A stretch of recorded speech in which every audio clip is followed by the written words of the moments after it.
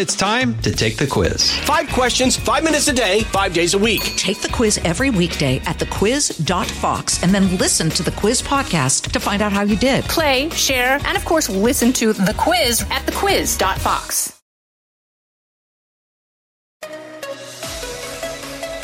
Now, from the most powerful city in the world, a new generation of conservative talk. Fair, fresh, fun. It's the Guy Benson Show with Guy Benson.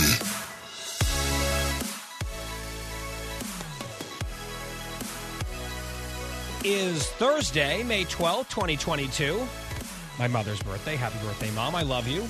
I'm Guy Benson. This is the Guy Benson Show. Glad to have you all here every weekday between 3 and 6 p.m. Eastern Time. And if you can't listen as we air live, we have a podcast. It's free every day. GuyBensonShow.com. That's our website. Podcast is there, or FoxNewsPodcast.com, or wherever you get your podcast. You can also follow us on social media at Guy Benson Show on Twitter. Same handle for Instagram as well. But the one-stop shop for all of it is GuyBensonShow.com. If you don't know me, if you're new to the program, welcome. We're very happy to have you here. I'm the political editor at townhall.com. I'm a Fox News contributor, in addition to hosting this show. And on the TV side tonight, I will encourage you to tune in to Gutfeld, 11 p.m. Eastern Time, Fox News Channel. It'll be myself, Greg, Kat, and the whole crew with the new studio, which is beautiful. They debuted it, I think, at the beginning of this month. They've only had a few shows in the new studio. It looks amazing on TV. I can't wait to see it in person and a real audience. I think at its peak in the old studio, there were maybe 24, maybe 36 people there. Now it's closer to 100. So I'm stoked. I'm a little nervous because of the bigger audience. Hopefully I'll feed off the energy tonight. And it airs again, 11 p.m. Eastern Time, Fox News, Gutfeld, ! I'm on that panel. Here is our lineup on the radio today. Dagen McDowell, our Fox News colleague, she will join us here later in the hour talking about inflation, talking about the new decision from the Biden administration to again limit drilling for energy and oil here in this country, on our territory, on our soil, as gas prices hit new highs. We'll ask Dagen about that. Dana Perino will be here at the top of the next hour. It was just her birthday, and a big one for her, a milestone. We'll ask her about that, plus some of the politics of the day as well. U.S. Senator Marsha Blackburn will be our guest about halfway through the show, just after 4:30 Eastern Time, Republican from Tennessee. She will be here. Looking forward to that conversation about what's happening in the Senate, what's happening outside Supreme Court justices' homes. I know she has some strong feelings on those issues. And then finally, our last guest of the show today, Bill Hemmer, the other half of the tandem at America's Newsroom. We have both of them here on the show, not together, separately, but Perino and Hemmer on the same radio show. That's rare. It's like a solar eclipse or something. It's very exciting. Bill Hemmer will be here, and God knows what we'll talk about. I usually have some plans, and then he has other plans, and we get off on a tangent, and it's fun. He's a great guest. So Hemmer kicking off our happy hour just after 5 p.m. Eastern Time here on today's Guy Benson Show. I want to start, since she's almost done. Tomorrow is her last day at the White House. Circle back. Jen Psaki is the outgoing press secretary. We talked about her replacement, Karine Jean-Pierre, who has called Fox News racist, the pro-Israel group AIPAC racist. She said that the election was stolen in 2018 from Stacey Abrams in Georgia. That's a lie. She said the 2016 presidential election was stolen from Hillary Clinton by Donald Trump. That's a lie. So that's the new press secretary as of Monday. But for now, it's still circle back. And she's doing a couple exit interviews with media outlets and that sort of thing. And I guess she did a breakfast and a Q&A at a breakfast, and there was a reporter who was there who tweeted that, among other things, during this discussion, Psaki said she's not a Wordle player. So in case you were curious about that, she said the toughest part of her job has been the threats that she has received, including threats that name her kids. which, as someone in the public eye, to a lesser extent in my case, I understand. I hate that. I hate that for her. That shouldn't happen. It's horrible. I don't care how much you dislike the president or the administration. There's no place for that. And making threats against people, especially their kids, is just the lowest of low. She said some of those threats have been reported to Secret Service. She also bemoaned and decried what she says is a tactic by the local county Republican Party where she lives in Virginia, which happens to be in the same neck of the woods where I live. She says that the county Republican Party has circulated her home address. Now, I don't know if that's true. I don't think that that's good. If they did do that, they shouldn't have done it. However, I wonder if she sees the irony at all. That she's out there complaining, I think rightly, about partisans, if in fact she's correct about who did this. No matter who did it, if she's complaining about ideological opponents or partisans circulating her home address while she's also wringing her hands, understandably, about threats against her and her family, does she not put two and two together? It's like, oh, wait, Jen, do you not like that? Do you not like your address being publicized without your permission by partisans for political reasons? Are you uncomfortable with the idea that people who dislike what you're doing for a living might show up at your house? Do you not like those things, Jen? Because last I checked, from the podium at the White House, she has defended, or at least refused to condemn, the practice of doxing and harassing at their homes Supreme Court justices. And it's not like that happened a year ago and now we're doing a little flashback. She did it in the last few days. And I don't really know if that's what you're saying in your capacity as the White House spokesperson. I don't really know if you then have a right to turn around and be upset about basically the exact same thing happening to you. If you don't like it happening to you, then it's not defensible when there's other people in the proverbial rhetorical crosshairs. That should be obvious. Also, the purpose of the intimidation against the justices is to try to achieve an outcome or prevent an outcome, which is, based on federal law, illegal. It goes beyond mere disgusting or bullying tactics or harassment. It goes to the next level, which is why there's a federal statute against it.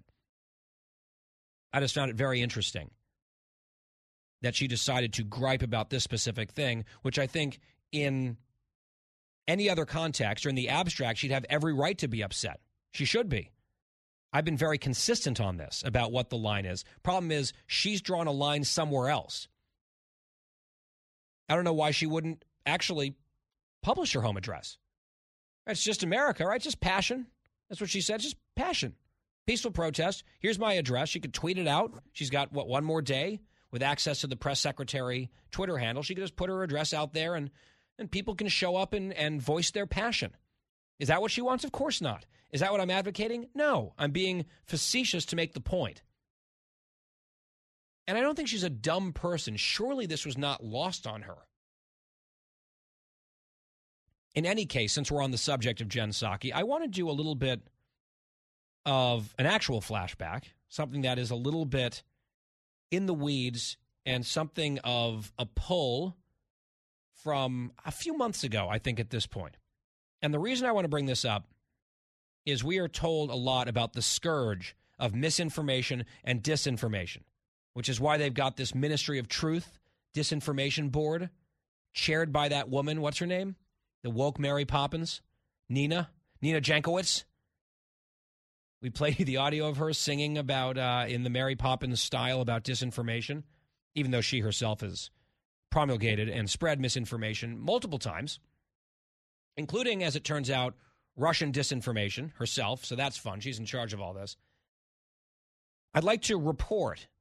I don't know if they're listening. I'm sure they are. I would imagine that the Ministry of Truth would monitor shows like this to make sure that we're not doing misinformation. So I would like to report some misinformation to woke Mary Poppins. The Washington Free Beacon, which is a right-leaning publication, did an expose a few months ago about drug paraphernalia and specifically crack pipes being included in some kits that were funded by the Biden administration. And at the time, this was straight up denied by HHS, by the White House, by Psaki herself from the White House podium. This was in February of this year, so a few months ago. Psaki saying no crack pipes, cut 21. Were they never a part of the kit, or were they removed in response to this reporting and this pushback? They were never a part of the kit. It was inaccurate reporting, and we wanted to put out information to make that clear. What is in the safe smoking kit? A safe smoking kit may contain alcohol swabs, lip balm, other materials to promote hygiene and reduce the transmission of diseases like HIV and hepatitis. I would note that what we're really talking about here is steps that we're taking as a federal government to address the opioid epidemic, which is killing tens of thousands, if not more, Americans every single day, week, month of the year. We put out this statement, though, because there was inaccurate information out there, or I should say HHS put out this statement because there was inaccurate information out there. Inaccurate reporting, inaccurate information. There were never crack pipes in the kits. Now, is this a very important issue? Is this the most pressing issue in America today? No, it's not.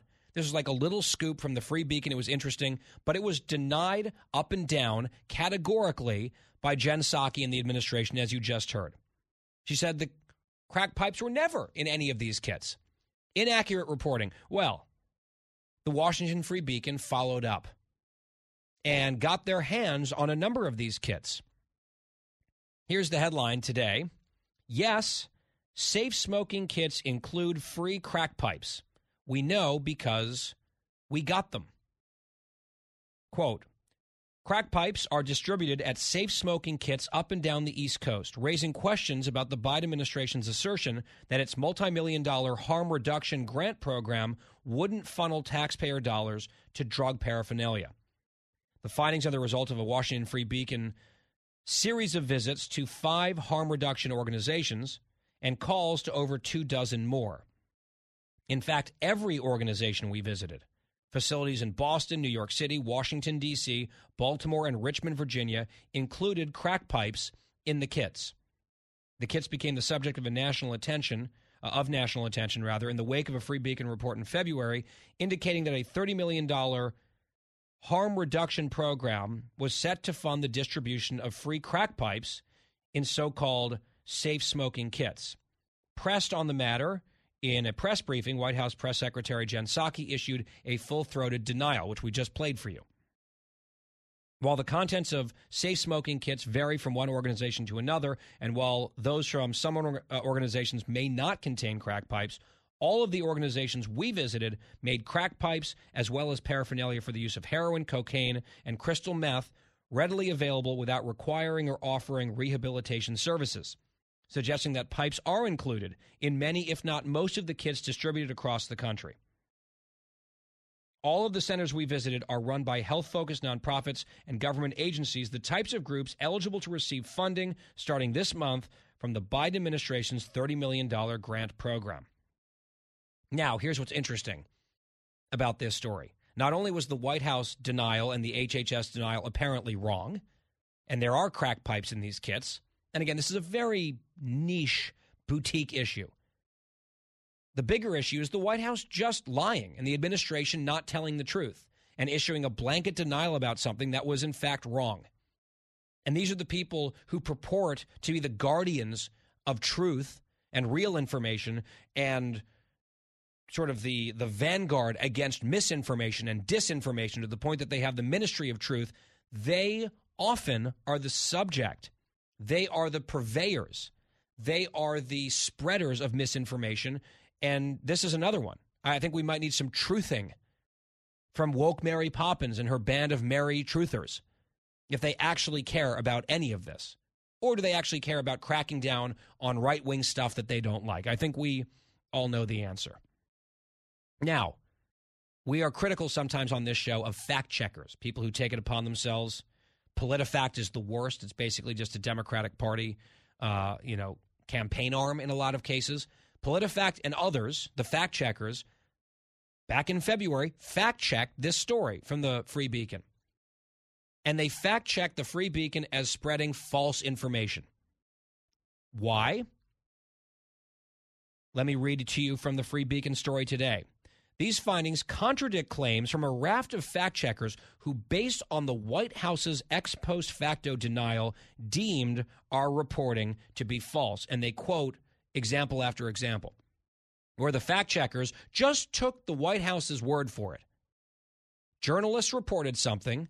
The White House, run by Democrats in this case, said, no, that's not true. That's not happening. And the fact-checkers, quote unquote, lined up to regurgitate and amplify the White House claim, saying, oh, the White House is telling the truth. The Washington Free Beacon, they're a bunch of liars. False.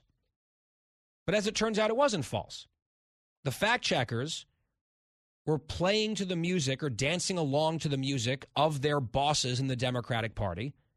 The White House insisted that we all just rely on their word. Apparently that's good enough to get a fact check written up, and the White House was wrong. And if they will lie about something as small as a $30 million program in crack pipes, they will lie about much bigger things too, obviously. So again, I'm just flagging this for the Ministry of Truth. I hope woke Mary Poppins will let the medicine go down and actually look into this one. I won't hold my breath. I would not encourage that for you to do either. Just getting started. It's the Guy Benson Show. We'll be right back. Guy Benson will be right back. Hey, folks, it's your man, Keyshawn Johnson, here to talk about Angie, formerly known as Angie's List, your go-to home services. Marketplace for getting all your jobs done well. Now, you might be wondering, what exactly is Angie? Well, let me tell you, it's the nation's largest home services marketplace, connecting over 150 million homeowners with skilled professionals to tackle any project, big or small. As a homeowner myself, I always have things I want to work on for my house, whether it's general home renovations or fun projects like putting in a pool. With over 200,000 pros in their network, Angie makes it a breeze to research, compare, and hire pros, ensuring every job is done well. Whether you're fixing a leaky faucet or planning a full kitchen renovation, Angie's got your back. And get this, folks, Angie's pros aren't just any old contractors. They're your neighbors, often running small businesses right in your community. Plus, they've been rated and reviewed by others in your area, so you know you're getting quality service. So why stress over home projects when you can turn to Angie? From finding the best price to scheduling a pro at your convenience, Angie's got you covered every step of the way. So get started today at Angie.com. That's Angie.com, or download the app today to get started on getting all your jobs done. That's Angie, your trusted ally in home services.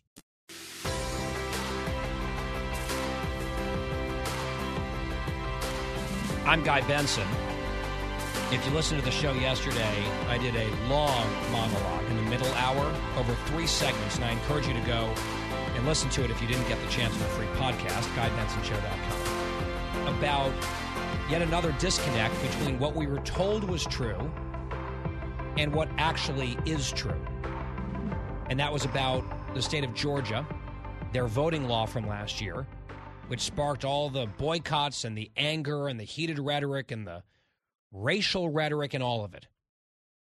President Biden called it Jim Crow on steroids. Worse than Jim Crow. And some major companies and organizations like Major League Baseball went along with these lies, from the left-wing activists all the way up to the president. And we gave you an update, a reality-based update, on the Jim Crow on steroids suppression, so-called. And I want to update you again here today via Gabriel Sterling from the Secretary of State's office in Georgia. Quote, we are at 223% of 2018 turnout as of today in Georgia. Compared to this point 4 years ago in the primary elections and the voting turnout, they are 223% higher under the new Jim Crow on steroids voter suppression regime. Republicans have already surpassed their primary votes from that cycle already.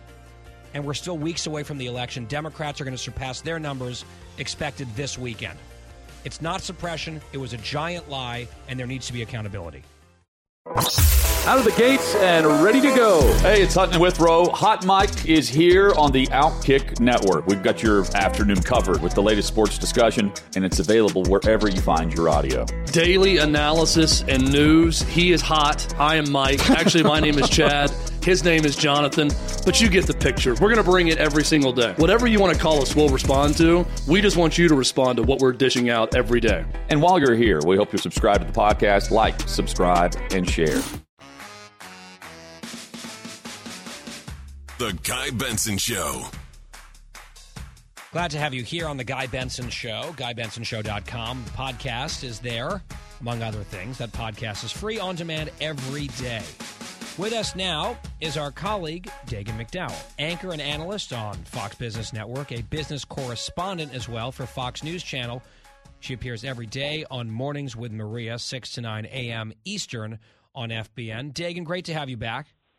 Guy, thank you for having me. I would like to just start with your overall thoughts on inflation, the direction of inflation, the report that was out yesterday, and then the new data out today. We talked to Larry Kudlow a bit about it here at the top of the show yesterday, but we have more numbers today. Your overall big picture thoughts?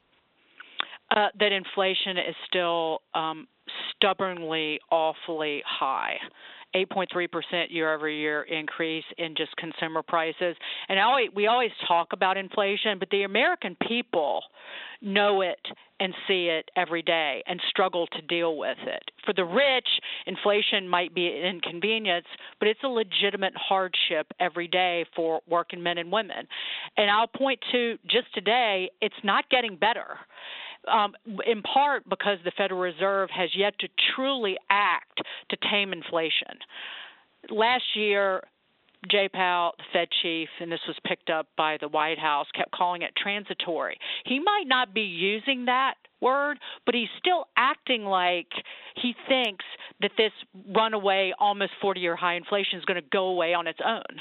You've got overnight lending rates are at 1%. Inflation, consumer inflation, is north of 8%. In order to tame inflation, that short-term interest rate needs to be above the inflation rate, and they are dragging their feet in dealing with it. The balance sheet is $9 trillion. At least half of that in the last year, half of the purchases from the Federal Reserve went to sop up debt from the federal government, or about half the debt issued by the federal government was sopped up by the Federal Reserve. They haven't even started reducing that or destroying money or removing the hooch from the punch bowl, so to speak.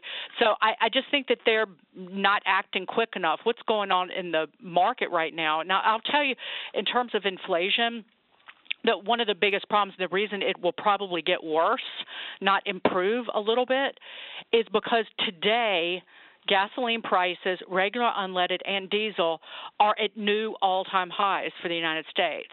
$4.41 for regular unleaded. Diesel is north of $5.55 a gallon. Diesel is the fuel that runs the economy. 90% of farm equipment runs on diesel, trains, any kind of delivery mechanism. And so that diesel price is going to feed through to everything that gets shipped, everything that is grown or raised. And so this is only going to get worse. And also the core inflation number was up again yesterday, right? And that's four straight months. Right. It was higher last month than it was in March. It was actually double, I think, if my memory serves. It came in at 0.6% increase month over month. So the core number is you take out food and energy, and it was things like airline prices. Now, people, for the most part, a lot of people are flying for leisure. They could, as they're trying to manage their monthly income, they could make that decision. But again, you're going to drive somewhere instead of flying. Driving, you're still paying a record high for gasoline prices. But those are the calculations that people are making. And wages are falling when adjusting for inflation. Wages were up last month average hourly earnings up 5.5%. When inflation is running at 8.3%, that's just a simple comparison that shows you that people's wages are not keeping up with the runaway inflation. Yeah, no, it's it's a pay cut, really. Effectively. Yeah, it is a pay cut, and real disposable income has fallen, and it doesn't seem like the White House isn't doing anything to stop it. And the Federal Reserve, what's likely to happen if the Fed gets aggressive enough, as it should, to fight this inflation, we will be in a recession probably by the end of the year. The economy already contracted in the first quarter. So their purchasing power is diminished because of inflation. And then you couple in, so if the Fed starts raising interest rates, then the cost of money becomes more expensive. In the most recent Federal Reserve report, credit card borrowing spiked at a record. That shows you that people are having trouble keeping up with inflation. Mm-hmm. They've spent down their savings by at least $1 trillion, the money they socked away during the pandemic. They're putting money on their credit cards. I saw numbers just this week, Dagan, that a clear majority of Americans are now living paycheck to paycheck. I think it was close to 2/3 is what I saw in the one survey. That is obviously harrowing for a lot of people. But you said the White House isn't doing anything to improve the situation. Now, you must have missed the president's speech, Dagan. He said that he has a plan, and it's really the Republicans' fault, everyone else's fault that this is a problem. But he's got a plan, and really his policies are helping, not hurting. That's what he told us. Well, he's lying. And if he's lying, maybe he doesn't know it. I will never get over him standing up there. And this wasn't yesterday. It was Tuesday. Right. Again, they were trying to get out in front of this inflation report. Now, I was right that the core number month over month was double in April than it was in the month of March. He stood up there and said, "I know you're frustrated. I can taste it." I can taste it. What does that mean? He's not president empathy. Remember, that's how the Democrats sold this person to the American people. Mm-hmm. And he's not even president apathy. He's like president cruelty and callousness. How else do you explain the formula shortage that's going on in this country? And today he's on a phone call with the providers and with to the retailers. Press, by the way. Today, close to press. This has been the formula short because of all the supply chain problems. And by the way, you exacerbate supply chain problems by juicing demand, which the fiscal spending did, and the Federal Reserve, the monetary stimulus, but the fiscal stimulus, you juice demand, but then you impose regulations on businesses, and you do everything to hurt the supply side. They didn't help the supply side and juice demand. So all of this is on their head and shoulders. But the formula problem has been going on months and months and months before Abbott Labs had to close that one plant in Michigan. That was in February. And that, of course, exacerbated the problem, and the shortages were piling up week after week after week. Where were Biden and company? Where were they? The FDA has the ability to deal with this. The Commerce Department has the ability to deal with this. They have done nothing except talk and talk some more, and then lie. I don't mean to get angry, but because there are a lot of things that the FDA could do to relieve regulations, to allow the import of formula, the White House could alleviate the tariffs on imported formula. There are regulations on how long a retailer has to wait to sell new formula. There are a whole host of things that they could be doing. Instead, they're just talking about it, and today having a meeting when it was clear, not just months, it was clear last year that this was going to be a problem. And the shortages every week were going up. 1 week it was 30%, 1 week it was 40%. And that was last month. They didn't do anything. Dagan, just a little while ago here during our conversation, you were running through the gas prices and how the average price per gallon hit a new high. Right. And, I mean, we see it whenever you drive anywhere. You see the numbers at every gas station. It's just astronomical numbers. Let me juxtapose that reality that people are seeing every single day with this story in the Washington Post today, with the Post calling it, quote, a victory for climate activists. The Interior Department, the Biden administration, confirmed Wednesday that it will not hold 3 oil and gas lease sales in the Gulf of Mexico and off the coast of Alaska that had been scheduled to take place, taking millions of acres off the auction block. The decision, which comes as U.S. gas prices have reached record highs, effectively ends the possibility of the federal government holding a lease sale in coastal waters this year. The Biden administration is poised to let the nationwide offshore drilling program also expire next month without a new plan in place. So, I mean, their timing is exquisite, Dagan. I know the Post is correct in calling this a victory for climate activists. That's about it, though. The American people are in deep pain, and it frustrates me because the White House, in their talking points, they have these cherry-picked data points where they're like, oh, we're better on drilling and domestic energy production than Trump was in this specific way. And the oil companies are sitting on a bunch of land that they're not using because they're lazy and greedy or whatever. They're trying to make it seem like they're very pro domestic production, but that's not true. They really aren't. They want to eliminate fossil fuels. They've said so. In the middle of this pain, they're doing this. Their ideology trumps everything else. And, I mean, at some point, voters are going to have to wake up to this, yes? They've already woken up to it. Last year, the Biden administration did not sign off on one new federal land lease for oil exploration. That was the first time in any 1 year in decades that a president hasn't done that. And they went to court because they tried to stop new they wanted to stop any new leases on federal land and water and lost. And then begrudgingly, I think there was one lease sale like at the end of last year maybe that was out in the Gulf. But I will quote Katie Pavlich and others, the pain is the point. They want energy prices to be this high, so it forces you to drive an electric vehicle. I mean, you've heard I have it in front of me. Give me 2 seconds. I'll pull it up. This is what Brian Deese, the economic advisor, said. We're going to take fossil fuel to zero. That's the goal. Biden Energy Secretary Jen Granholm not long ago said about rising gas prices, we're working through an energy transition.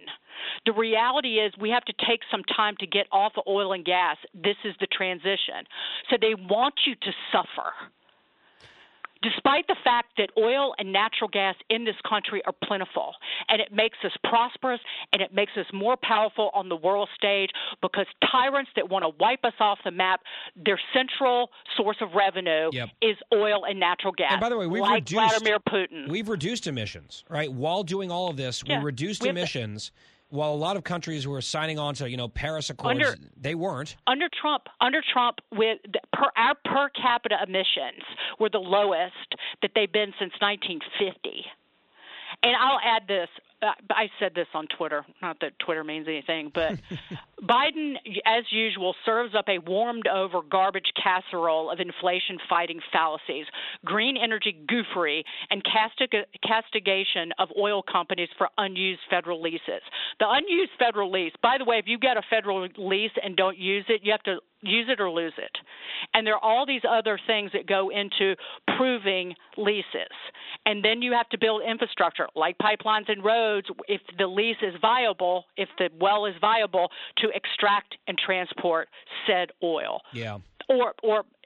And so that this garbage that they're spewing about the unused leases, that was from like 2008.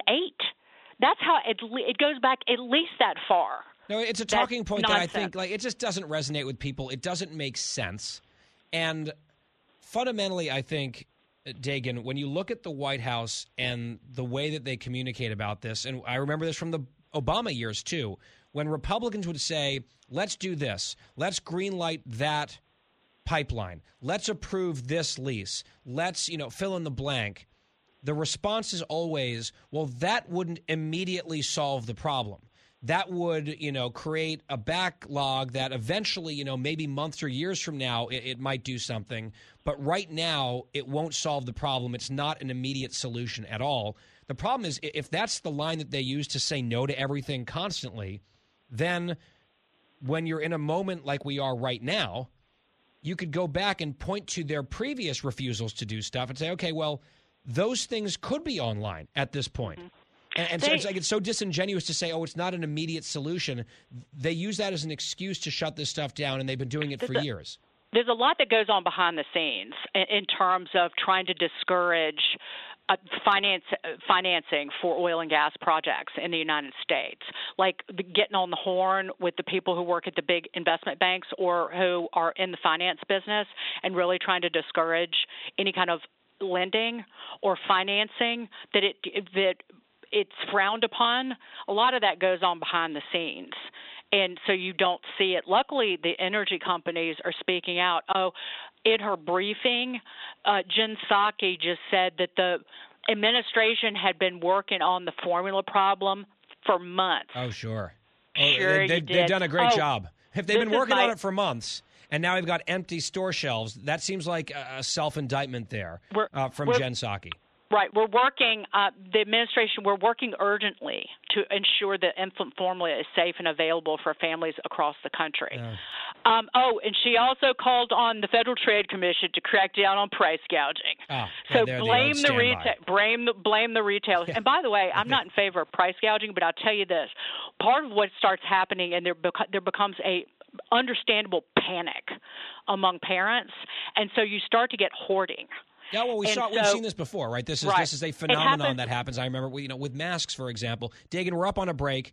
We got to run. Before I go, though, I just want to say good luck tonight on the game show, the quiz show with Tucker Carlson. You're up against Bill Hemmer. And I'm very nervous. He's on this show with us later in the program. So we'll have both halves going head-to-head on Tucker tonight. Best of luck and Godspeed, Dagan McDowell. Likewise. Thank you, Guy. All right. We'll talk to you soon. And we'll be right back. It is The Guy Benson Show. The Guy Benson Show.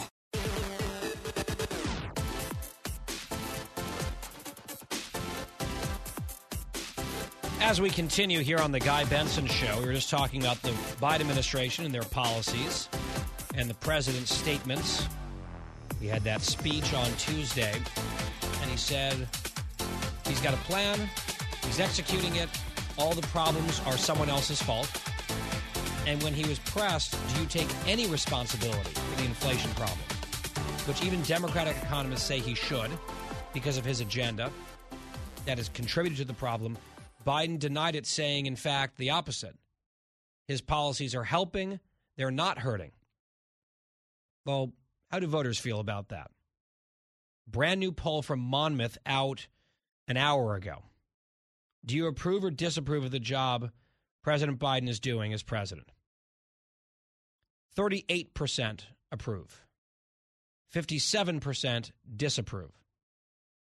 The guy's almost 20 points underwater overall. 38 approve, 57 disapprove.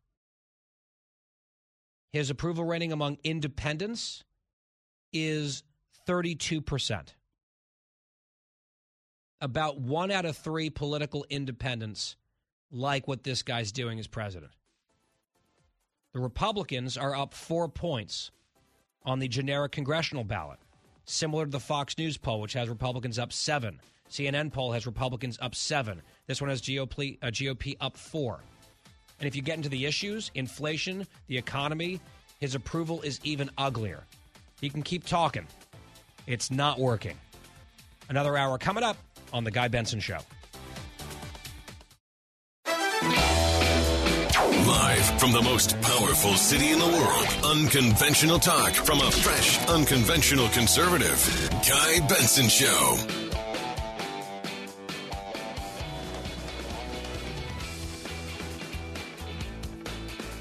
A new hour underway here on The Guy Benson Show. Thanks for tuning in. 3 to 6 Eastern every weekday and on demand for free around the clock on our podcast, GuyBensonShow.com. That's the website, everything right there. GuyBensonShow.com. Also follow us on Twitter and Instagram at Guy Benson Show. I'll be on Gutfeld tonight, 11 p.m. Eastern Time. Fox News Channel, part of the crew. Looking forward to that. Hope to see you there. You can set your DVR or tune in. Again, that's 11 Eastern. Fox News alert as we get rolling here. Another down day on Wall Street. The Dow closing in the red, down 103 points to 31,730.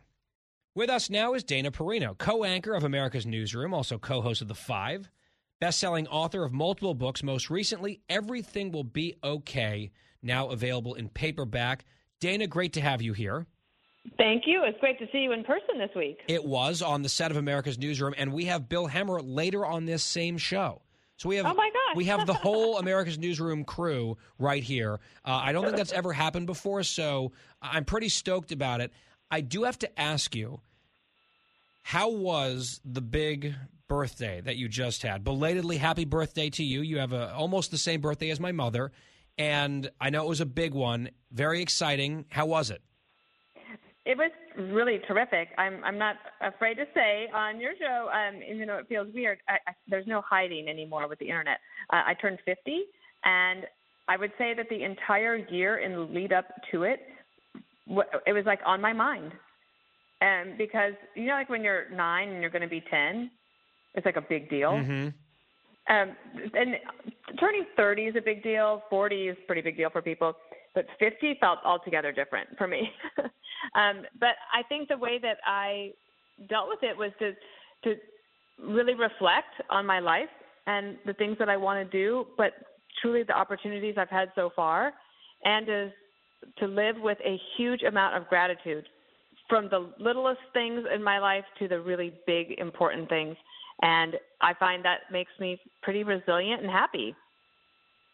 It's amazing how time flies. I mean, you blink, and all of a sudden, you're at the next major birthday. It scares me.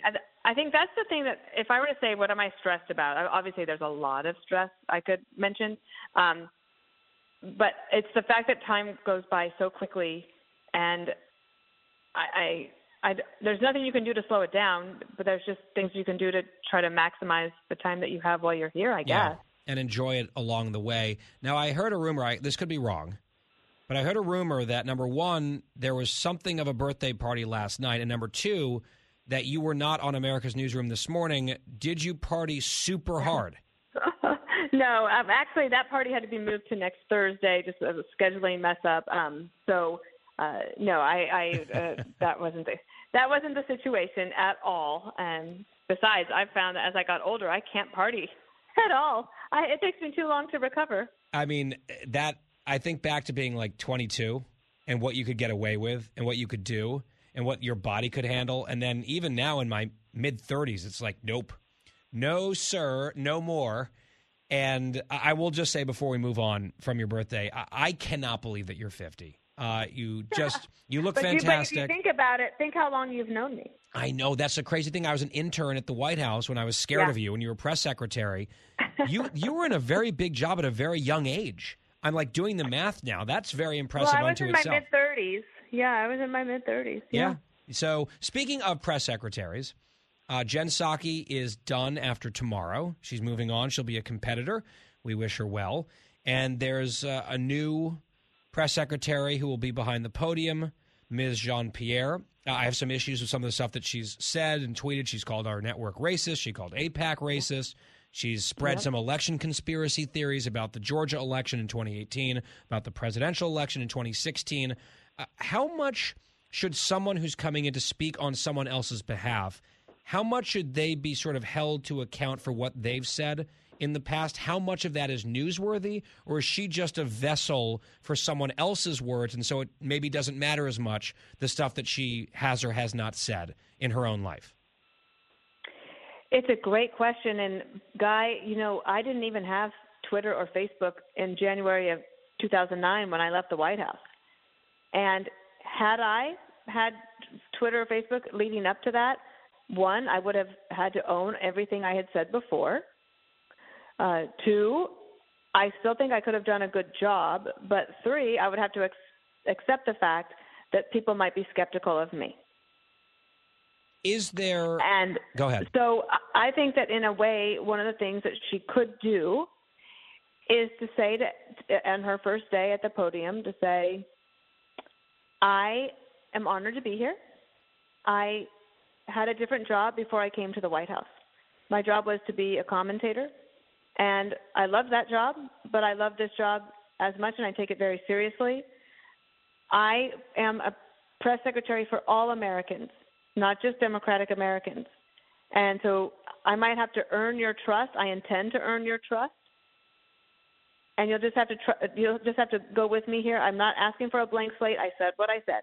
I know I did, but from here on out, I hope that you can see me as a press secretary for all people. And I think that guy might be the best way to try to deal with it. Do you think it's fair game for reporters to ask, like, hey, Peter Doocy could raise his hand and say, hey, do you think I'm a racist because I work at Fox News? Do you view our entire network as racist? Because that's what you said on MSNBC not that long ago. Or, Madam Press Secretary, do you still believe that the 2016 election was stolen from Hillary Clinton? Do you still believe that Stacey Abrams had an election stolen from her? Like, is that a fair thing to ask a press secretary, or is that sort of beyond the scope because you're really covering the president and the White House? Well, I've been in the briefing room. Everything's on the table. Yeah. And she can bristle at it, but she needs to have a way to deal with it. Like, if she were to do something like I just laid out, she could then refer back to that, say, Peter, as I said, I had a different job before. My job now is to speak on behalf of the President of the United States. I'm happy to answer any of those questions. I'm not saying that I'm deleting those tweets. They exist, and they are what they are, but my job now is to be here. And do you have another question? Aside from this narrow issue about her statements from the past that I think are objectionable, just broadening it out to the job description, the challenges that she has ahead of her. She's been the deputy. You were in that role as well. Then you move into, prime time, where you are the person. It's a different job. There's a lot more scrutiny. There's probably a lot more accountability, I would imagine, than being someone who occasionally briefs, as opposed to being like, the main event. Mm-hmm. What, setting aside any policy differences, what are your major pieces of advice to Karine Jean-Pierre as she embarks on this new part of her career in a very demanding and challenging job that you, of course, did? Well, I have a feeling that she probably has a pretty good working relationship with everybody in the White House right now, and I think that includes the White House press corps. One thing I've heard that is a real positive for them is that they run the operation of the press office very well. I don't know if everybody would agree with that, but that's just what I've heard, and that is certainly an important part of the job. And that includes making sure the press gets where they need to be in order to be at the press conference when the president's going to take questions from this or that. So there's the logistics of it. Then there's making sure that everybody in the White House knows that you're an honest broker, because you want everyone to be fulsome with you about opportunities, challenges, and crises that are on the horizon. It really means you have to have excellent deputies that are going to have their finger on everything. For example, I cannot believe that the White House is so late to dealing with this baby formula issue. Mm-hmm. It is not a new issue. It started in January, and now we're at crisis levels. I mean, who is not telling them that they better get on top of things? I don't understand that. Well, they claim today, and Psaki said today, well, we have been on it for months. And I feel like you're just digging your own grave here. If you're saying we've been aware, we've been on it for months, and these are the results, I mean, what does that say to the American people? Mm-hmm. I think that they've got a real problem there. And I know it'll be interesting to see how she handles how the left wants to pull the president even further to the left. And based on the things that we've read that she's said in the past, you would think that those are her instincts as well. Yeah, she's one of them. Can she overcome those instincts to protect the president and the American people, to make sure that I don't know what could prevail. Common sense, the right policies. I mean, I don't know if she will do that. I wish her the best. America needs a good, strong press secretary, I believe, because I think that it's not just here in America that it matters, but people around the world that watch everything a press secretary says. So we need her to be strong and solid. Dana Perino, I want to ask you about this new talking point catchphrase moniker that we've heard now from Biden repeatedly and others around him, Ultra MAGA. I don't know who came up with this, where they, I guess. I hate it so much. Focus grouped it or something. Ultra MAGA. Like, in what world do they think this is actually useful or effective? We actually mentioned this during a commercial break on TV yesterday.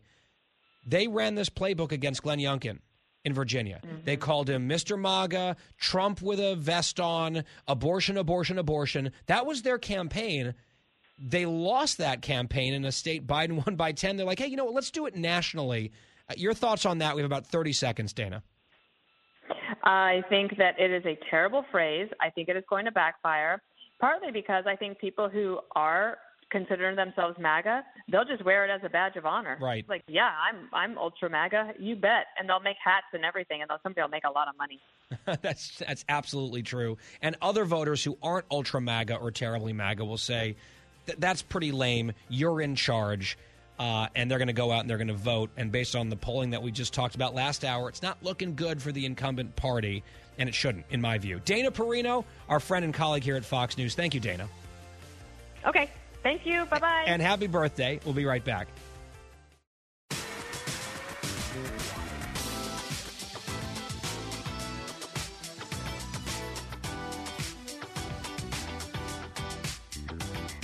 I'm Guy Benson. We are back. A couple notes here that I want to address on abortion and the national debate on that issue. We will get into some more of it with Senator Blackburn coming up in the next segment. I saw this tweet from the Washington Post's video games correspondent. That's a thing, apparently. His Twitter bio says he's the video games reporter for the Washington Post. So, of course, he needs to figure out a way to work abortion into his beat. So he reached out. He's very proud of this, and he linked to the story that he wrote for the Post about this. He reached out to more than 20 major video game companies to ask whether they intend to speak up in favor of reproductive rights or provide monetary aid to employees. Just a few said yes, he says, obviously very concerned. Most said nothing at all. Maybe because they're video games companies. They don't have to weigh in on abortion just because you want them to. Now, let me be clear about this. This is not journalism. This is activism. He's calling up like an activist to lobby. That's what this is, lobby.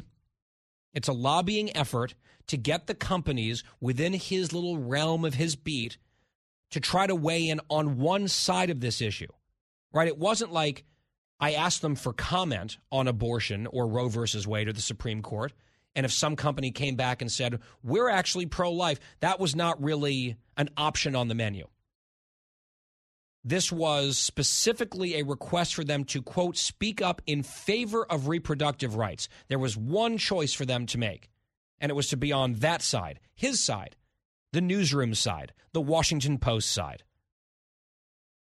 They even adopt the activist language of the abortion lobby, reproductive rights. They're not even trying to use neutral language at all.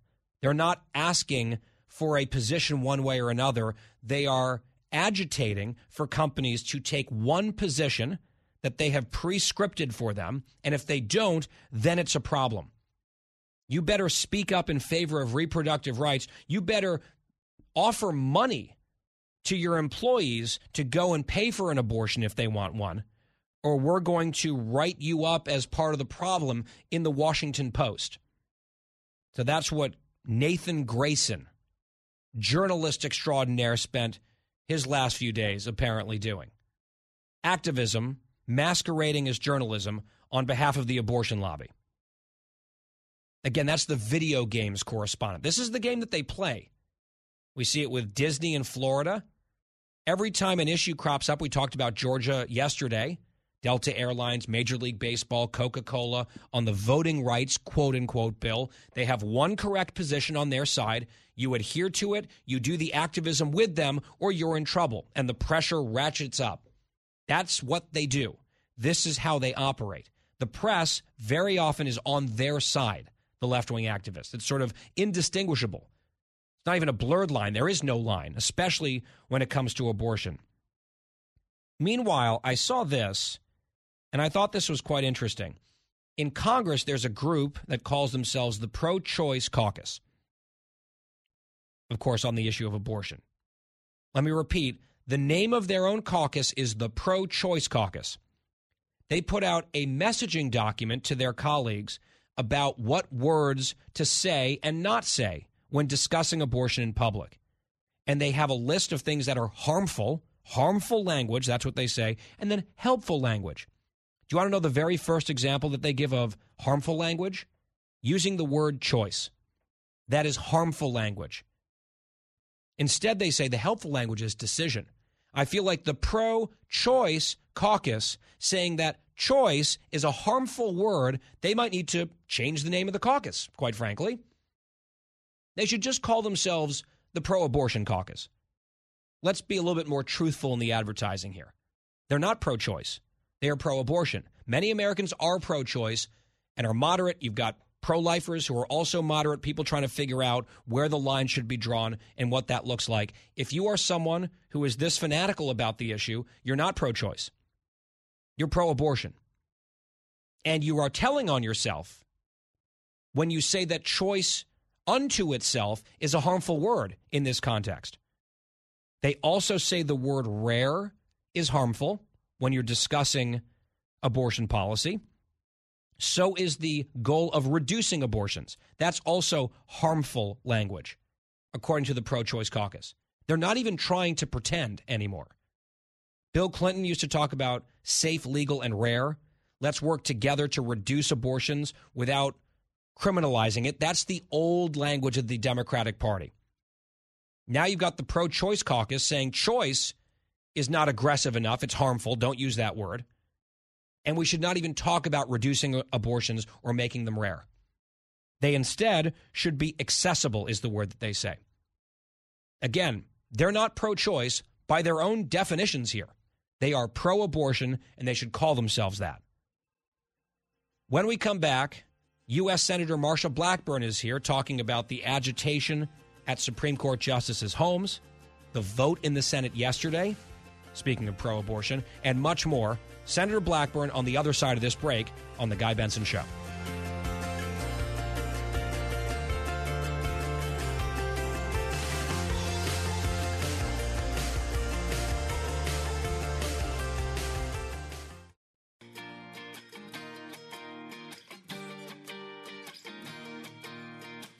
Talking about the issues you care about. Guy Benson.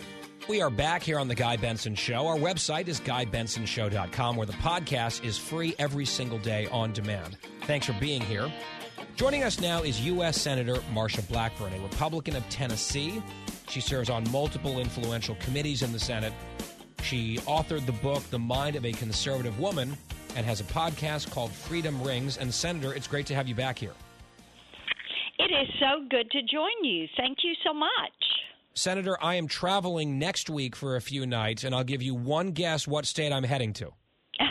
Tennessee, to Nashville. Cannot wait. It's going to be a lot of fun, and I believe I heard a rumor that you and I might be talking to each other at that event. Did you hear the same rumor? I have heard that same rumor. Yes, indeed. Excellent. And I think that's a great thing. Looking forward to that. We had a fun conversation off the air in Florida a few months ago. We'll reprise the whole show. We should do a road show together. And at this time, it's sort of home cooking for you. Looking forward to being back in the volunteer state, especially in Nashville. Such a fun town. Yeah. Senator, I want to talk to you first about this whole saga right now involving the Supreme Court, and setting aside the jurisprudence, setting aside the issue of abortion just for a moment, the agitation outside the homes of these justices, the doxing of their home address. It seems like the Democrats in the Senate, their leadership are kind of split. They're splintered on this question. Chuck Schumer said yesterday that he has no problem with it. He's comfortable with it. As long as people don't get physically violent, it doesn't bother him that the justices are being doxed and harassed and their families harassed at their private residences. Dick Durbin, his lieutenant in the Senate from Illinois, he said it's reprehensible and should never happen. I don't know if those two guys ever talk to each other, but it seems like it should be a pretty bright line that everyone in public life should be able to agree on. You should not go to someone's house to intimidate them. Yes? I mean, that seems like 101 sort of republic-saving stuff. Yes, you're correct. And it is astounding that the Democrats continue to encourage people to go do this. Indeed, Jen Psaki from the podium at the White House this week was encouraging people to go out there and protest at these homes, these private residences, and they'll get right up on the edge of the property. And they're doing it as a form of intimidation, which is not only wrong, it is a crime. It is 18 U.S.C. 1507. This is a crime. All of these people should be booked for intimidation of a federal judge, and they should be hauled down to City Hall and moved out of these communities. The thing is, not only does it affect the justice in their family, but everybody that lives in that neighborhood. Kids can't go ride a bike. They can't walk to a friend's house. Right, they've got... People have trouble getting to their home. There are people in the streets that are agitated, that are holding these signs and shouting, and they are doing this 24 hours a day. I saw some of the clips. There are people screaming the F word into megaphones, right, into bullhorns in these neighborhoods. I know that Governor Glenn Youngkin in Virginia, some of the justices live in Virginia. He is taking action.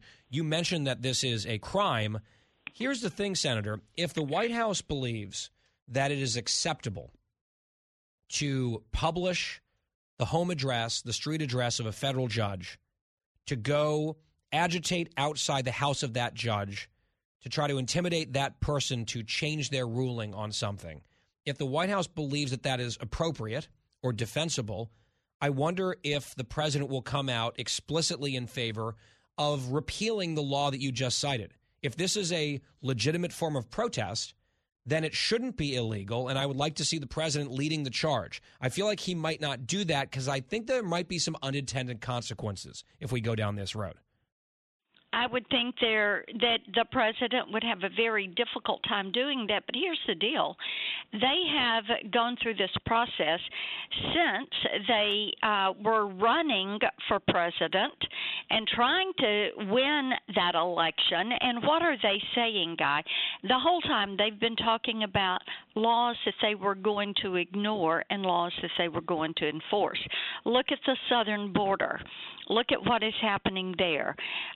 The lack of resources that they're providing for our Border Patrol, how our Border Patrol continues to say if they would enforce the law, if they would continue with Title 42, if they would continue with Remain in Mexico, all of these things would be helpful to keeping drug dealers, fentanyl dealers, human traffickers, sex traffickers out of our country.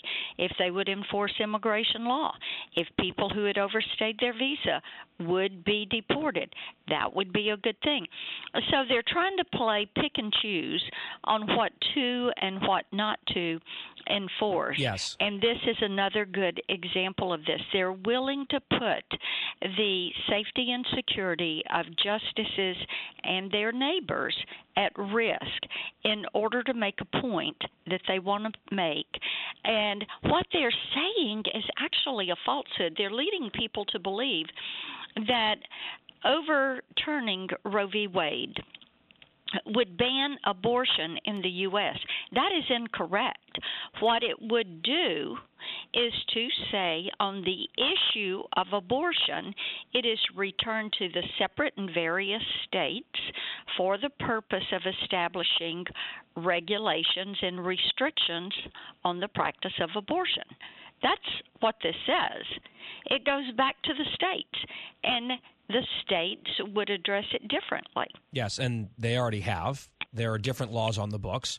We know that some of the restrictions being discussed, 6 weeks, 12 weeks, 15 weeks, actually have pretty broad public support. They never talk about that.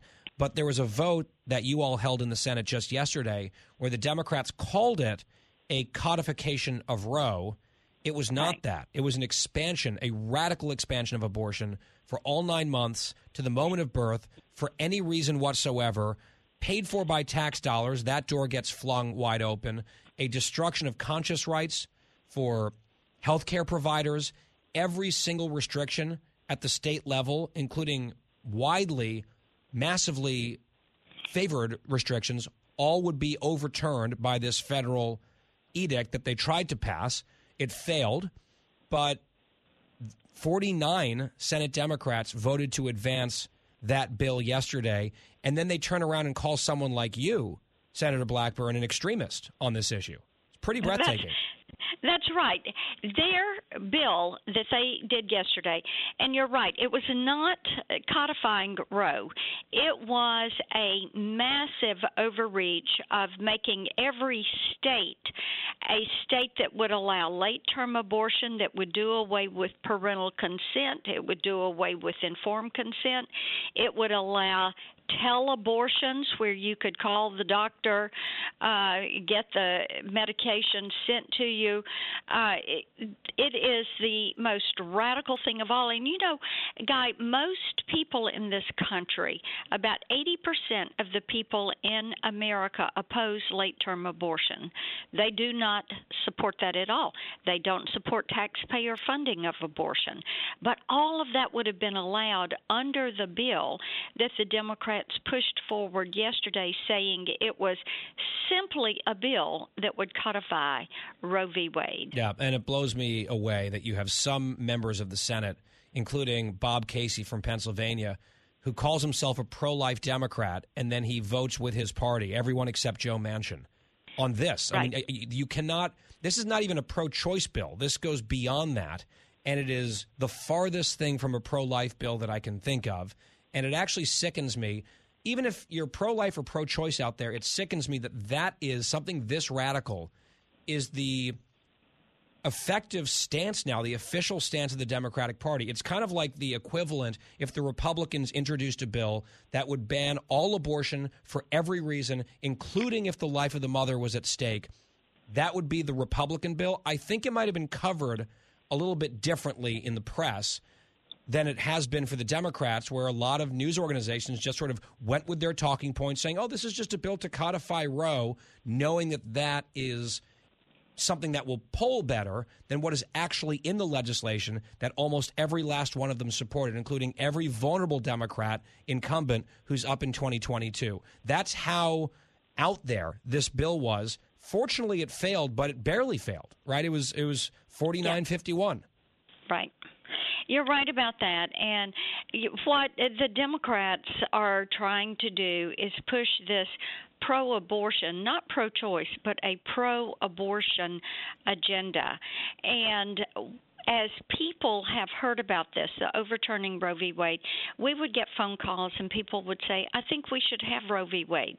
And I don't think that there should be a ban on abortion in the country.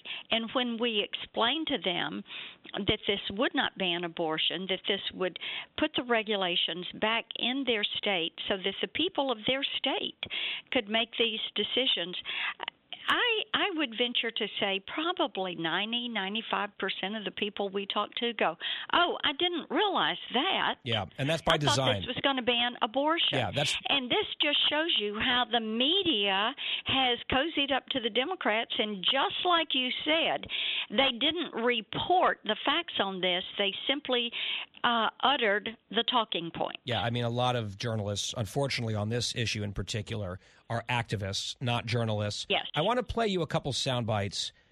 I know it's a complicated issue, and people have varying views on abortion. Listening to some people in politics talking about this question in the last couple of days has been somewhat eye-opening. You had Janet Yellen, who is the Treasury Secretary under President Biden. She was sort of under questioning from senators talking about abortion, legalized abortion, as something that's good for the economy. And she cast it in racial framing as well. Your colleague Tim Scott, who we had on this show yesterday from South Carolina, he took exception to it.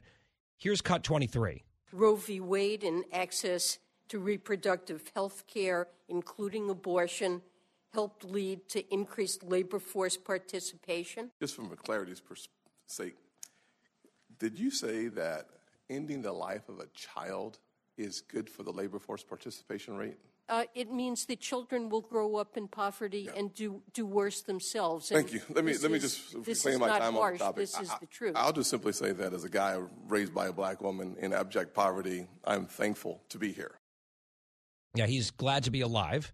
And she was sort of trying to frame the abortion question and shoehorn it into sort of economic dollars and cents, which I think is kind of a ghoulish way to look at it. And she was talking about, she gave an example in the testimony of, a mother of color who might not have the ability to pay for the child at the moment.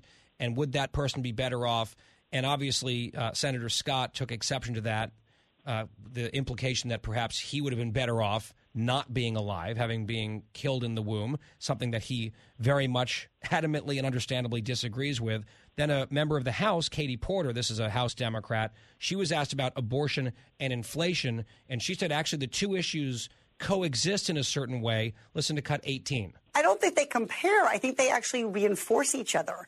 So the fact that things like inflation can happen and it can become more expensive to feed your kids and to fuel your car is exactly why people need to be able to be in charge of how many mouths they're going to have to feed. So I think the fact that we're seeing this jump in expenses, that we're seeing people having to pay more in the grocery store, pay more at the pump, pay more for housing, is a reason that people are saying, I need to be able to make my own decisions about when and if to start a family. So I don't think we're going to see them. I don't think it's about comparing them or contrasting them. I think they reinforce for people just how big of a responsibility it is to take care of a family. So basically the cost-cutting measure in this period of acute inflation that she's recommending here is not cutting coupons or belt tightening, or certainly the Democrats doing something to stop inflation and not keep spending like drunken sailors. Her idea here is a way that a family can cut back on expenses is through abortion. So she feels like these issues sort of dovetail with each other. This is certainly a very interesting way, Senator, to talk about this very difficult moral question involving humanity and human life. It seems kind of dark to me. Well, it does. It is very sad. It is callous. There's a sickening tone to this, that they're putting a dollar price on a child in that regard. I would hope that their hearts would change and they would begin to value life and would see every single life as a gift from God. U.S. Senator Marsha Blackburn, a Republican of Tennessee. Her book is The Mind of a Conservative Woman. Her podcast is called Freedom Rings, and I'll be seeing her, God willing, in Tennessee next week. Senator, always good to talk to you. Thanks for your time. Good talking to you. Take care. Bye-bye. We'll step aside on The Guy Benson Show. Back right after this. Fresh conservative talk. Guy Benson Show.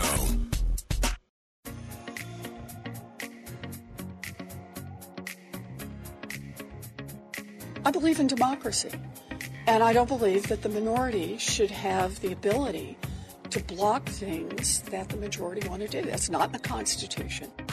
Back on The Guy Benson Show, that was Senator Elizabeth Warren of Massachusetts bemoaning the outcome yesterday in the Senate that we told you about, the defeat on a cloture vote of this radical abortion law that they tried to pass. And almost every single Democrat, except for Joe Manchin, the rest of them, all voted in favor of this thing. As extreme as it gets, short of compulsory abortion, it's as extreme as it gets. And Warren says she doesn't believe that the minority should have the ability to block things that the majority want to do. Now, the problem with that is the math. I know math isn't really her thing, but the majority in the vote was against the law that she voted for. Newsflash, a little math update for Senator Warren. 51 senators is a majority. 49, her position, is the minority. So I don't know if she was aware of that. Maybe she believes that the majority of the American people are with them, except that's not true. We've seen the polling on it, especially for late-term abortion. As Senator Blackburn was just saying, that's an 80-20 issue in the opposite direction, against Senator Warren's position. And by the way, if the Republicans regain control of Congress, let's say they want to pass, for example, a 20-week federal abortion ban, which is what they've tried to do in the past. It's gotten majority support in the Senate, but not 60 votes because people like Elizabeth Warren filibustered that bill. And I suspect she would like to filibuster that bill again in the future. So she's full of it. It's a dishonest point, and she gets the details wrong. The legislation also, by the way, does not codify Roe versus Wade, as we've said many times. It expands it. Mazie Hirono, who is perhaps the most dim-witted member of the U.S. Senate, she was asked about that on CNN, and she said, well, let's not get into the weeds about the details of what they just voted for. And to his credit, the anchor came back and said, well, it's not getting into the weeds when I ask you what's actually in legislation that you just voted for, and you're attacking the other side not for voting for it. The weeds are the problem. The bill is a monstrosity. They don't want to talk about that. So they want to rage against a filibuster, which wasn't even the issue here, and they want to pretend that the details are irrelevant, almost as if they want to hide the actual details from the American people. I wonder why that is. Final hour of the Guy Benson Show coming up. Bill Hemmer joins me in studio straight ahead.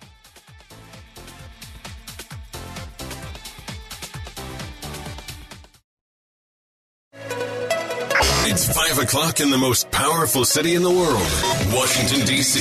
It's time for the Guy Benson Show Happy Hour, sponsored by the Finnish Long Drink. Finland's most popular alcoholic beverage has come to America. Visit thelongdrink.com. And now, here's your host, Guy Benson.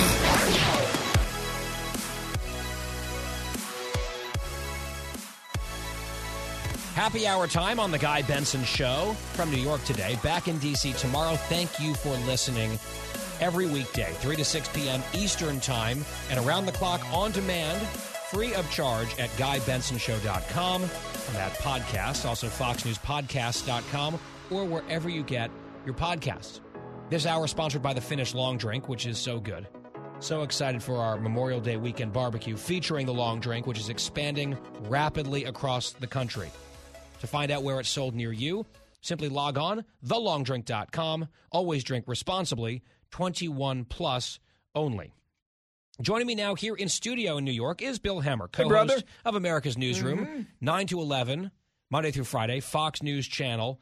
His podcast is Hemmer Time, FoxNewsPodcast.com. Your co-host is Dana Perino, who was on this program earlier today, and we talked a bit about a big milestone that she just hit, a big, big birthday. I heard rumors of a party. I guess you were probably invited. I was given an invitation, and hopefully we'll make that happen sometime soon. Got it. I don't know how many details she gave, but how are you feeling? In general? Yeah.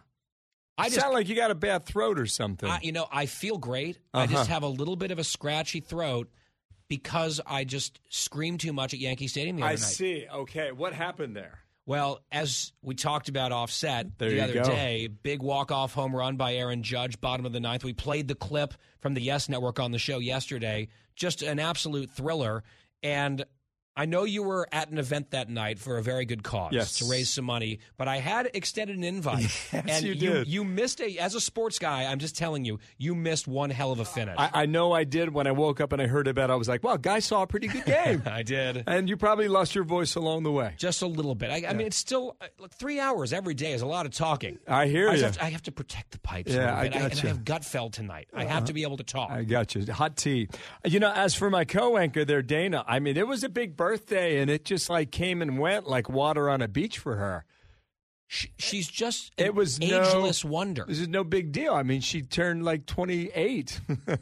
She could pass for my age. I really believe that. Yeah. And that is just, standing ovation. Whatever she's got going on, I'm guessing. What are you? 37. 37. Okay, yeah. I was going to put you at 35. Well, thank you, Bill. Absolutely. Check's in the mail. Thank you. I want to talk about a few different things here. Since we're kind of on light topics. Okay. Let's start here. You want to freewheel for a little bit here? I do. Okay. Because I have some curiosities about you, and there's a news hook for it. This is from the New York Times. Headline: Farewell to the iPod. After nearly 22 years, Apple is discontinuing production of those devices that changed how we all consume music. I had one iPod ever. It was the OG, big, clunky one. Yeah. I have the docking station into a Bose speaker that I used for years, an amazing Christmas gift from my dad years ago. I have almost all of my favorite music for maybe 20 years on that thing, and now they're gone. It was a staple of my high school and college experience. Do you still have it? It is definitely floating around the house. We have it somewhere for sure. Wow. I should have brought it in. It weighs like 3 pounds. I know. It's a crown jewel. I have mine also. The original one. It was the OG. Honestly, I think it was the second generation. Okay. I think it came out, and then the next one came out. Better. And it got better, and people were using it. Word of mouth traveled quickly. I rely a lot on word of mouth for people to tell me whether or not they enjoy or like the product. I've got mine. Guy, I agree with you 1,000%. The music that's on there, I think it held 1,000 songs, but I think it holds 5,000 songs. And if I honestly don't know what the number is. I can put that iPod on shuffle, put it on the house music, and be fully satisfied for hours and hours. Days at a time. Because every freaking song that comes on, I'd love. And it was such an innovation because I'm just sort of aging myself here, but I remember being really impressed as a kid with people who had the 6 CD changer in their car. Yeah. And then if you wanted to bring something running for a jog or something, you needed to have like a Discman. And the thing would skip. We talked about that recently on the show. Before that, it was cassette tapes. Had right? Discman. And people would make, were you a mixtape guy back in the day? Not so much, but I did have people make mixtapes for you? I bet you they did. If I just a guess. I had one of the most rare audio devices ever. Okay. I had a Panasonic receiver, so you could listen to AM, FM radio. Okay. You could play a cassette. You could hook up components to it. You could hook up a stereo to it, a cassette player to it. It had a built-in 8-track. 8-track. Upon which you could record on an 8-track. So that's as close as I ever got to a mixtape. I have never seen one of its capacity in my life, other than the one I own. That is, and I've it's never in heard my of attic. Of course, it's in my attic. So you could take a blank 8-track tape. What does an 8-track even look like? You is don't it bigger know than a cassette? You don't know? No, that was before me. You don't know what 8-track player? I've heard of it. Wow. I've never seen one. Do you know what a rotary phone is? I do. If you were to take our 2 iPods and stack them on top of each other, that would be roughly the size of an 8-track tape. Okay. And what it did is that you insert it and it has different channels, as I recall. And I think there were 4. Huh. I'm sure somebody's listening and saying Hemmer's wrong about this. Could there have been 8? Just a guess? I don't think so. I understand what you're saying. I totally hear the logic of that, but I think it was 4. Okay. So you could have 20 songs in an album, let's say, and you could have 5 on the first track, 5 on the second track, 5 on the third track, and 5 on the fourth track, roughly speaking. Would you then flip it? You get another 4? No, there's no flipping. So where does the 8 even come from? It's advanced. I don't know. Huh.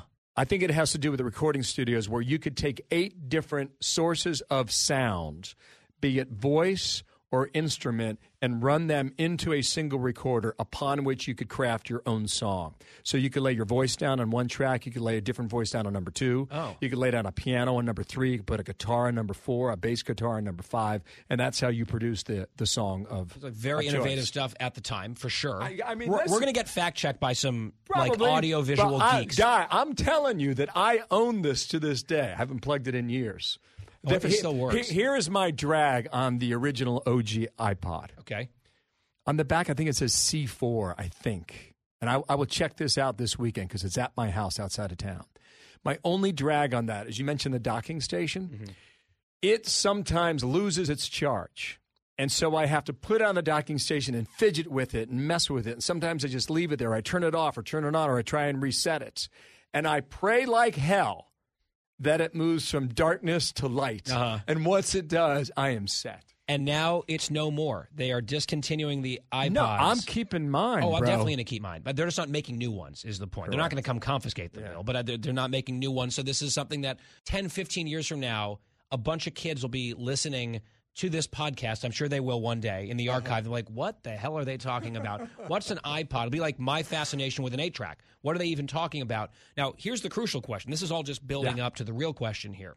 When Bill Hemmer puts the iPod on shuffle, what are we hearing? Like, what is your musical taste range? It's pretty obvious. I have a guess. It's Miles Davis in the jazz category. Okay. It's reggae. Huh. Bob Marley.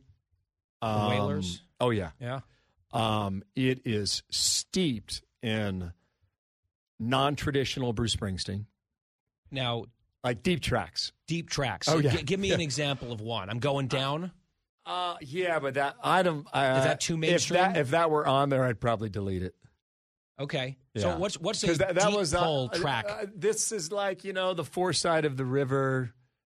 For the real ones. Yeah, it would be Nebraska in total. It would be Badlands too popular? No, I'm okay with that. Okay. But let me Ghost of Tom Joad. My buddy Dan Duva's loving this. It would definitely be the Wild the Incident in the Street Shuffle, Album and Fool. But like Glory Days is way too mainstream. That's fine. Way too I mean, mainstream. if I had the option, I'd hit shuffle and pass over that song. And I would definitely pass over My Hometown. I think it's one of the worst songs ever recorded. I know I'm in the minority, but I say it anyway. And the other thing you would find on there, and I contain multitudes of this genre, and that's Bob Dylan. Wow. Okay, so I will confess to you, Bill. Go. Not a Bob Dylan guy. No problem. I totally understand. I'm here to convince you. I'm here to change your mind. But you can't. You're so persuasive, Bill, but I've heard him is the problem. I'm going to do it the following way. Okay. You are either a music person or a lyrics person. And there is a percentage breakdown for every one of us as to which we prefer, music or lyrics, words or tunes, words or instruments. I am 90-10 lyrics to music. And there is no greater songwriter in the history of songs than the Beethoven of our time, Robert Zimmerman, Bob Dylan. Wow. So you are basically not going to be a catchy pop guy because a lot of those lyrics are pretty inane. Who, Dylan? No, I'm saying like pop music in general is like. I'm okay with it. I've learned the lyrics are not very deep. I've learned to appreciate it. When I drive back into New York City, I'm always going to Z100. Yeah, 100.3. And there's a reason for that. Is because I want to give it a half, because all the songs repeat, right? This is top 10 radio. Yeah. In the same way that we grew up with top 10 radio. When you stayed up in Cincinnati, Ohio, and listened to WKRQ 101.9. At 10 o'clock at night, and they would do the countdown of the top 10 songs. That was back before you could access this stuff, right? So you have to stay up. You're waiting, right? And it's always the same freaking lineup, the same list. It rarely changed. That is the exact same thing that Z100 does in New York they've City. been very successful for many years. I grew up listening to Z100. In the Z100, New York, the jingles are great. I'm a radio jingle guy, too. That's a totally separate conversation. But to your point, coming back here, on lyrics versus music and then specific instruments, this will make sense to you. I would say that I'm almost 50-50. I appreciate good lyrics. I think the catchiness of a melody or even some harmony matters more than the lyrics, but I don't like stupid lyrics. I like someone who is a lyricist and can put that to catchy music to make an impact on you. And my favorite instrument, if I had to pick one in this realm, is piano. And therefore, it will not surprise you at all that I have seen Billy Joel in concert 5 times. Because that guy melds, right, both sides of this. Yeah, pop. The tunes. That's right. The Very good. lyrics. Very good. And the piano. Yeah. So I'm a Billy Joel guy. I'm a Springsteen guy to a lesser extent. Part of that is state law. I'm from New Jersey. We have to. Part of it is I like a lot of his music. Bob Dylan, I just can't get into the voice and the whole thing. And I know you disagree. You're chomping at the bit. I will let you respond. A rebuttal from the pro Bob Dylan, Bill Hemmer, next on The Guy Benson Show. The Guy Benson Show. More next.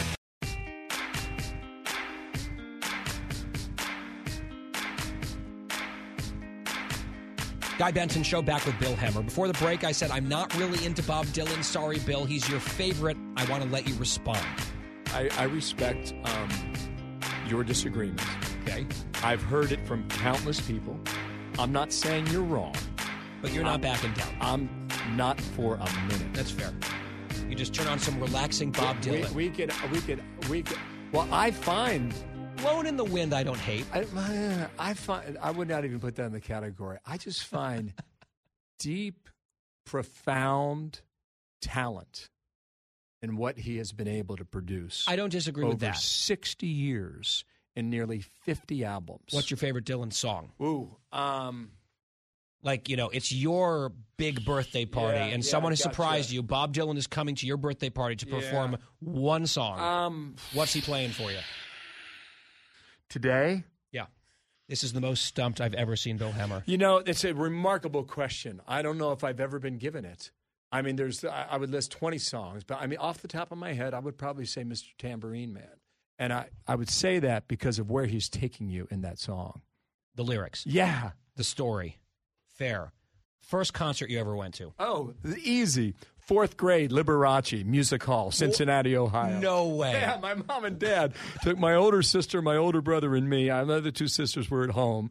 And that counts, I guess. I mean, amazing, right? Your first concert is Liberace. What concert of your own volition was your first? Even better question. You listen well. I was a freshman in high school at Riverfront Coliseum, Cincinnati, Ohio, October 3rd, I believe. Wow. Bruce Springsteen, the Street So Band. Springsteen. First one. I was in the second row, side of the stage, second row from the top. Guy, you would have thought I was in the front row. I was 16 years old, and I don't know, I was lit on fire from the moment that he jumped on stage, from the very first chord that he struck on a song called Prove It All Night. And the joint went nuts. And I thought, here is a guy. I have finally seen a person in my 16 years who has the greatest job anywhere. Yeah. And he's having a blast. And still, every time he plays. And the energy, I mean, setting aside the politics, I know there are people listening, oh, he's a liberal, whatever. Like, I don't really care. He can do whatever he wants. The energy that guy has to this day. Yeah. He's like a senior citizen. He's up there. He plays for 2.5 hours. He has fun. He does. Yeah. And he's a different guy in person than he is on stage. You met him? Well, many times. Sorry, many was an exaggeration. Wow. I was like, excuse me. Several times. But yeah, his demeanor in person is very much of a 70-year-old man. And his demeanor on stage, when they plug in those guitars. He's 20 again. And they crank that up. That's why I say music sings to the soul. Because I've seen it, and he lives it, he personifies it. And you have little moments that stick out in your head in terms of music that become a thread throughout your life. And one example, just to bring this whole sucker home here in the conversation, 2019, it is the Wednesday night before I'm going to get married. I'm out in Marin County, California. Wedding's going to be in Napa, but I'm staying with friends, and they take me to this venue just for dinner, and there's live music at this venue in Marin. And I'm not even really paying very close attention to the music. But it's live music. They sound pretty good over there. We're eating, we're talking. There's other stuff on my mind. As we are getting up to leave and go back to the car and drive home, the band starts to play their rendition of Bruce Springsteen's Atlantic City. Oh, wow. And they've got a great harmony going. And I actually have it on my phone still. I filmed some of it because it's not a top Springsteen song for me, but in that moment it was. Yeah. And there was just something about that little flashpoint in time where I said, I was a little nervous heading into the weekend, obviously. And I said, you know what? This is going to be great. Yeah. They're playing Springsteen. Everything's going to be fine. Nice. That's a great story. Right. And that's just like, I can't explain why, but I think if you're ever moved by music and it transports you to a certain time and place, I think people can understand what I'm talking about. Yeah, I dig that totally. I think there are many renditions of that exact song that are done very, very well. Sure. And I do believe a lot of these deep track Springsteen songs that I mentioned earlier that he's recorded in the past 5 or 10 years will be handed off to great country music stars. And they're gonna make these songs awesome. You know, Springsteen sold his catalog, right, in the last year. That's what we were told. Some of these songs are country music songs, pure. Interesting. So they'll be kind of reimagined. Imagine Eric Church. They will be reimagined by people like Eric Church, and they will be hits. Big time. I love that idea. And then, of course, people can go back and the kids can actually discover Springsteen again. The thing is the cars and the trucks and the kids and the family and blah, blah, blah. All that stuff is wrapped up in Springsteen tunes. Yeah. Well, Bill Hemmer, this was a substantive conversation about news and politics, but this was fun. But I want you to know that last summer I got into country music, and I'll save that story for you for next time. Next time. Because it's a good one. We'll do some country music talk with Bill Hemmer next time. Meantime, co-host of America's Newsroom every weekday, 9 to 11 a.m. Eastern, Fox News Channel, along with our friend Dana Perino, his podcast, Hemmer Time. Bill, great to see you. Thank you, Guy. And it's Dana's birthday. Happy birthday. Indeed. We'll be right back. It's the Happy Hour.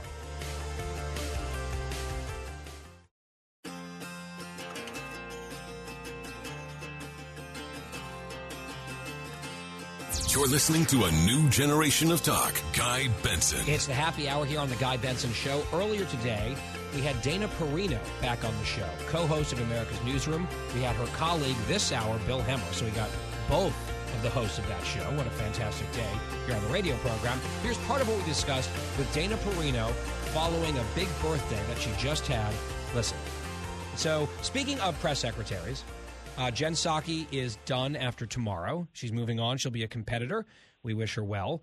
And there's a new press secretary who will be behind the podium, Ms. Jean-Pierre. I have some issues with some of the stuff that she's said and tweeted. She's called our network racist. She called AIPAC racist.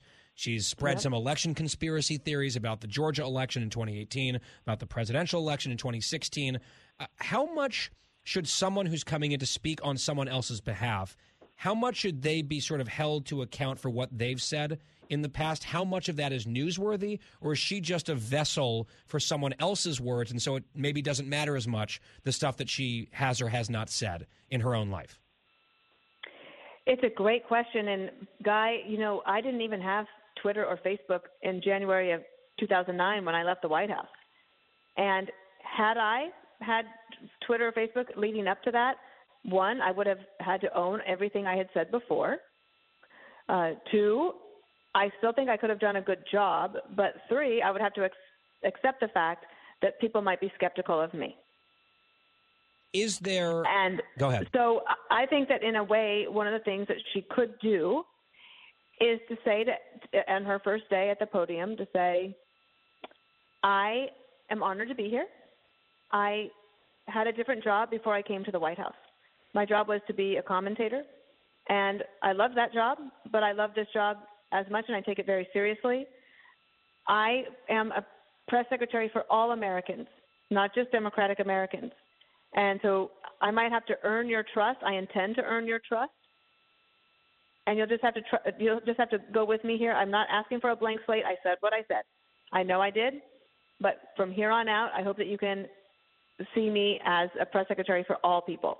And I think that guy might be the best way to try to deal with it. Do you think it's fair game for reporters to ask, like, hey, Peter Doocy could raise his hand and say, hey, do you think I'm a racist because I work at Fox News? Do you view our entire network as racist because that's what you said on MSNBC not that long ago? Or, Madam Press Secretary, do you still believe that the 2016 election was stolen from Hillary Clinton? Do you still believe that Stacey Abrams had an election stolen from her? Like, is that a fair thing to ask a press secretary, or is that sort of beyond the scope because you're really covering the president and the White House? Well, I've been in the briefing room. Everything's on the table. Yeah.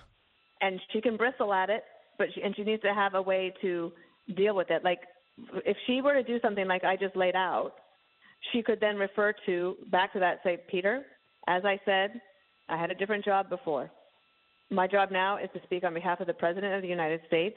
I'm happy to answer any of those questions. I'm not saying that I'm deleting those tweets. They exist, and they are what they are, but my job now is to be here. And do you have another question?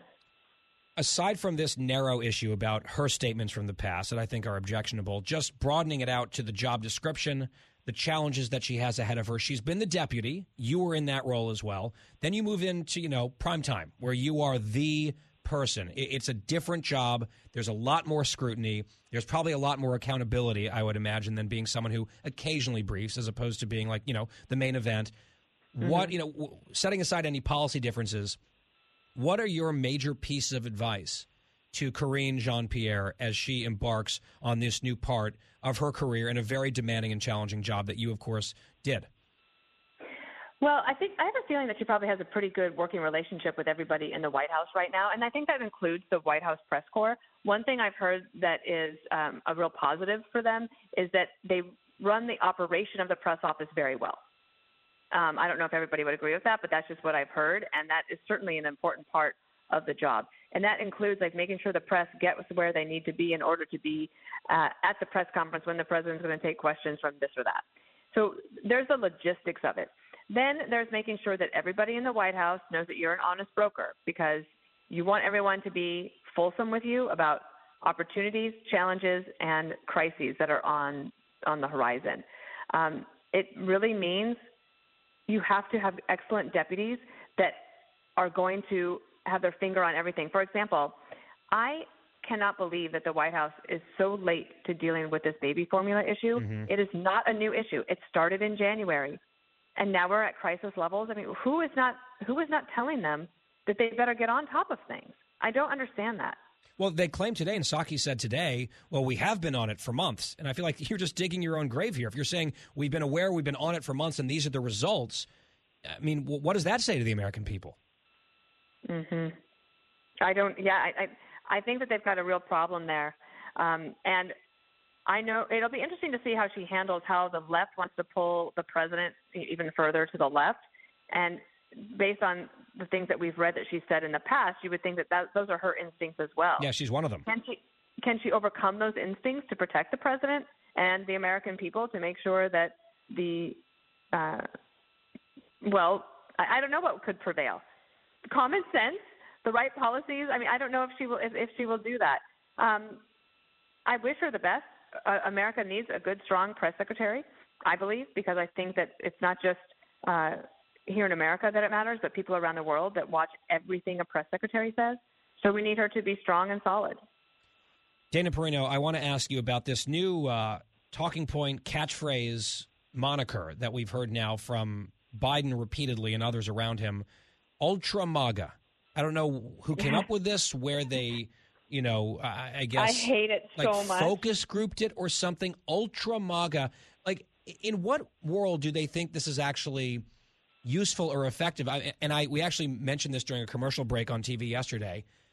They ran this playbook against Glenn Youngkin in Virginia. Mm-hmm. They called him Mr. MAGA, Trump with a vest on, abortion, abortion, abortion. That was their campaign. They lost that campaign in a state Biden won by 10. They're like, hey, let's do it nationally. Your thoughts on that?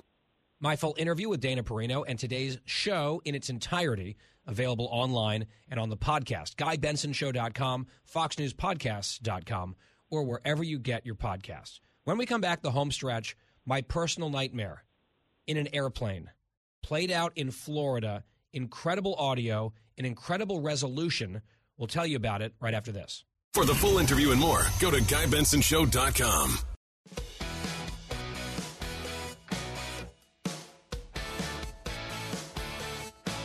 Home stretch on the Guy Benson Show. Thanks for tuning in. Hope you can catch me tonight on Gutfeld, 11 p.m. Eastern Time, Fox News Channel, Greg and the crew. Looking forward to that. Here on the radio side, GuyBensonShow.com is our website. GuyBensonShow.com. Podcast is free every single day.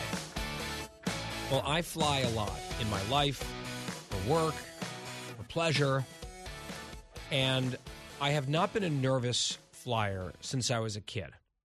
I flew airplanes and commercial flights all the time when I was very young. For a few months in about 5th grade, I got very scared of airplanes, kind of out of nowhere. I had never had a problem before. I got over it, and I've never really had a problem again. In fact, air travel, commercial air travel, is among the safest modes of transportation ever known to mankind. There has not been a major American air crash in years, thank God. This story definitely plays to an underlying fear. Now, of course, this is not a commercial airline situation. There was only one pilot. But a story out of Palm Beach, Florida this week, where a passenger with 0 flying experience had to try to land a small airplane after the pilot suffered a medical emergency. So the pilot got very ill or was incapacitated, could not fly the plane. And the passenger, who had no experience at all, had to radio the control tower and get talked through the landing, which is just, A, remarkable because it worked, B, terrifying. This is the stuff of nightmares for me. I was talking to one of my friends who is very well-to-do and flies on private jets occasionally, and she said, I'll only do private jets or private aviation where there are 2 pilots. And I'm like, oh, well, that must be nice. I would love to agree. But this person evidently had no choice.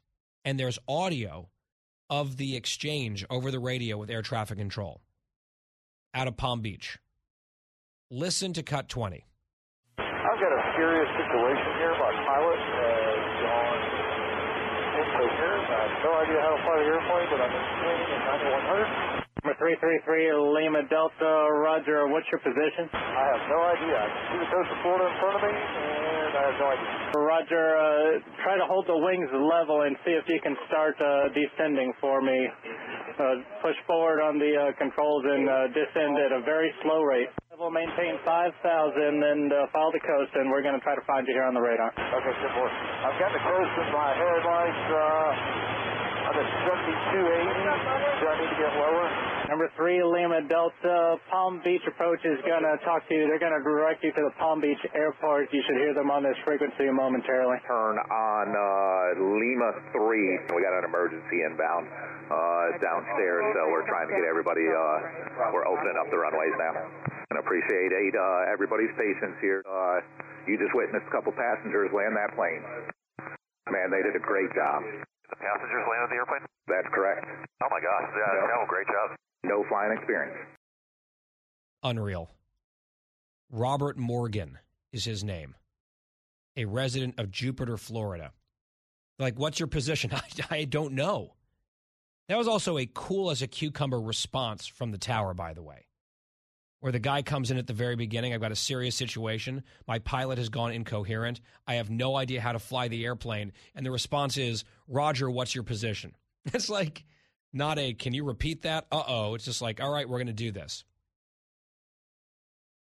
I've never even done a flight simulator video game. I don't know if I could have pulled this off. So unbelievable kudos have to go out, of course, to this passenger who was thrust into this position, and he acted heroically. He was super competent. He was able to do something very complex and difficult that he had never done before and never done anything close to it before. Now, of course, his mind was, I'm sure, very focused because his survival depended on it. But that's just amazing. You also have to give huge credit to the air traffic controllers who talked him through it and talked him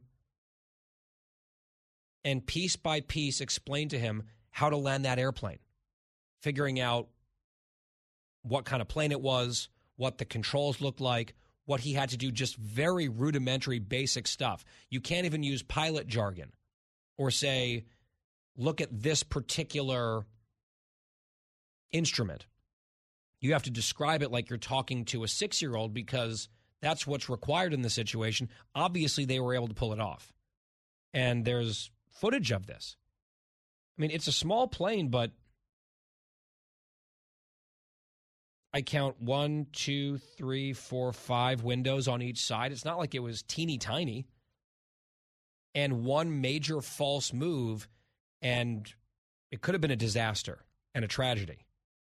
But it wasn't. So a round of applause to everyone involved. I hope the pilot also is okay. But I've sort of avoided reading too much about the story until we decided to do it here on the show because it makes me anxious. My father-in-law is an amateur pilot, and I was once flying with him in Colorado. I was in the co-pilot seat, did not understand anything in front of me, and just counted on him to get everything right, and he did, and it was perfect. If something, God forbid, had happened to him, it would have just been absolute panic on my part. My father-in-law is so good, actually. Same plane. He has a small plane. He and his wife, my mother-in-law, they were flying a few months ago over the mountains in Colorado. And while they were towards the end, but still in the middle of their flight, the lone engine on the plane quit. And he had to glide that puppy into an airport. And he did it. And he got a bunch of like virtual high fives and thumbs up from the commercial pilots who were there. I heard there was an emergency presence on the runway just in case. But he's highly trained. And in a moment of extreme stress, when something went terribly wrong, he knew what to do. And thank God they were both fine. But this, to me, what we just played you in that situation in Florida, far worse. Because obviously it is, shall we say, suboptimal if you're in an airplane and the engine dies, right? That's should never happen. But it did. At least my father-in-law was very well trained, knew exactly what to do, and executed to a T. And all the practice and all the simulations and all the real-life stuff, that all came into play, and he beautifully accomplished what he needed to do based on what he knew and had been trained to do. In Florida, it was a dude with zero experience. And he got it done. I mean, my hat is just off. My jaw dropped when I saw this. And Christine, I know I said this was a nightmare story for me, and you immediately said, same for you, and you're, shall we say, a bit more excitable than I am typically. I feel like you would just pass out from the stress and no one would survive. Listen, I was going to get on here and be like, you know what? I feel like I would have been exactly like that passenger. Cool, calm, collected, land that airplane. But actually, I didn't even think about this. I actually agree with you. I think I would have just passed out just from the actual situation. I don't think my mind would have been able to handle it. No. I think I probably would have just passed out. I think you would have panicked. The person would have been like, what's your location? I don't know. Try to level the wings. I don't know what that is. What's a wing? You need to try to descend. I don't know which way is down. And then you just pass out. And then it's all over. I think that's how you would have probably dealt with it. Don't you have to push forward to go up or something? No, I think it's the other way around. Oh, well, whatever it is. Yeah. Some pilots can write in and correct us. They can tweet at you at cookiesjar1988. I'm pretty sure to descend, you push down. Oh, okay. I don't know why. But anyway, it wouldn't have worked. It wouldn't have been good. I am so fascinated by this story. I'm actually very fascinated by air traffic controllers, how they do what they do, and how many airplanes are in the air at one time. I'm fascinated by them. We should actually book one day. Please, I could do a Curious Christine. I have so many questions. Okay, so let's put that in the hopper as an idea. I'll leave you with this quote from an aviation expert quoted in the New York Post on this story. Quote, "This is the first time I've ever heard of one of these airplanes being landed by somebody that has no aeronautical experience." I mean, no kidding. Just amazing. Back here for the Friday edition of The Guy Benson Show tomorrow. Back in D.C. Looking forward to being home. Thank you for tuning in. See you on Gutfeld tonight on the news channel. Have a wonderful evening. It's The Guy Benson Show.